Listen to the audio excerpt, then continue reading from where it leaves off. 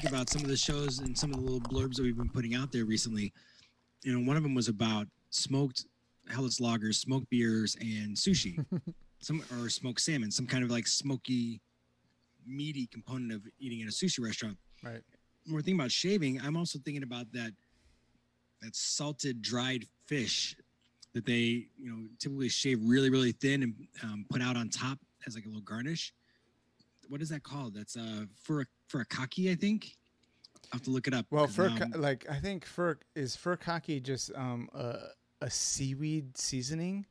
Yeah, actually, you might be right. I'm trying to remember what the name of that. It's a really compacted, hard dried fish, and they shave it really, really, really thin into small. But it makes me wonder what kind of beers you would put with that, Curtis. If we were all out having sushi tonight, and you were like, I'm going to pick the beer for everyone and you're going to like it or I'm going to slap you in the face, what would that beer be? So before I talk about that beer, I think if you haven't had furikake, you need to have furikake, and you can get this in a number of places. You could probably order it on Amazon if that was your last resort, but it has sesame seeds, it has seaweed, it has all these other Asian spices in it, and I don't think it's any animal thing. So I think it's vegetarian, possibly vegan. Appropriate for those listeners who are following that lifestyle. One of the things. So when you asked what would I pair with that, I'm thinking of something really light. Maybe, pilsners are kind of like the beer du jour for you and I here lately. Yes. And for me, to the point of getting picked on like some kind of undersized child in a schoolyard.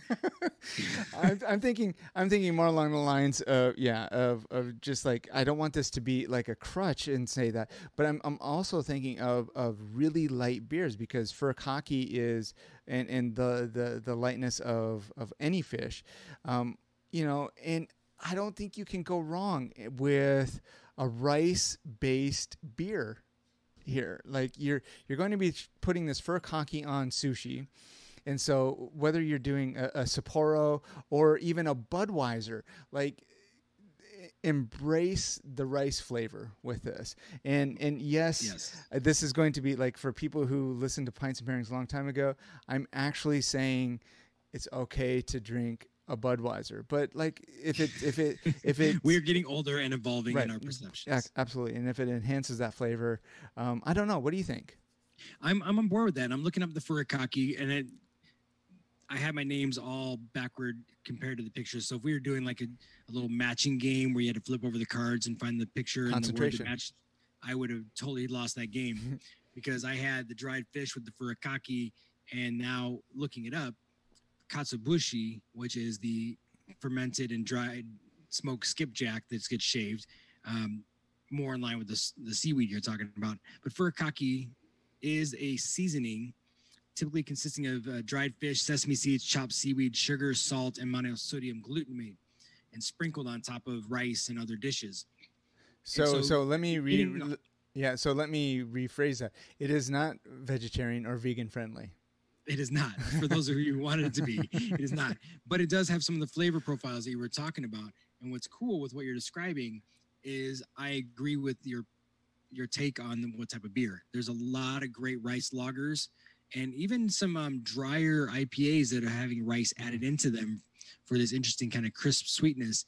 But a lot of domestic breweries these days are doing rice-based lagers and lighter style beers because it adds a little bit of fermentable sugars, but it also creates this unique little crisp sweetness. Right. And I think that could be a cool combination. Yeah, and I forgot about the, because I can taste furikake, and for whatever reason, I was totally skipping over the sweetness. And if you've had furikake, I like to put it on popcorn, like fresh popcorn. Right. So toss that.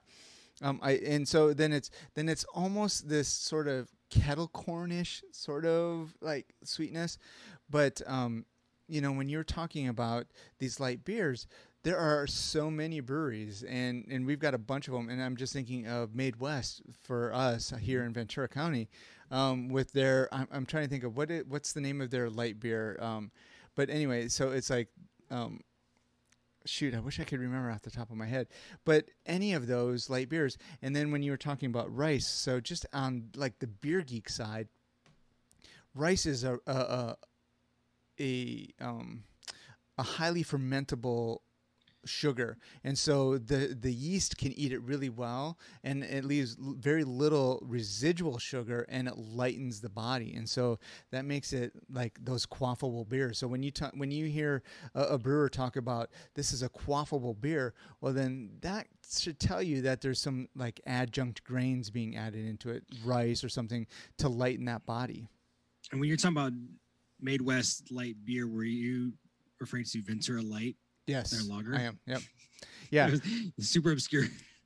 But so thinking about rice lager, also another local brewery to us down here in Ventura County, Casa Agria, came out with a rice lager called La Locura as well. And, you know, I think what resonates for me is that a brewery with some talent and with some appreciation for how the different styles play into a brewery portfolio, they'll venture out into some unique things like a rice lager versus just doing IPAs all the time, unless they want to be known as an IPA house.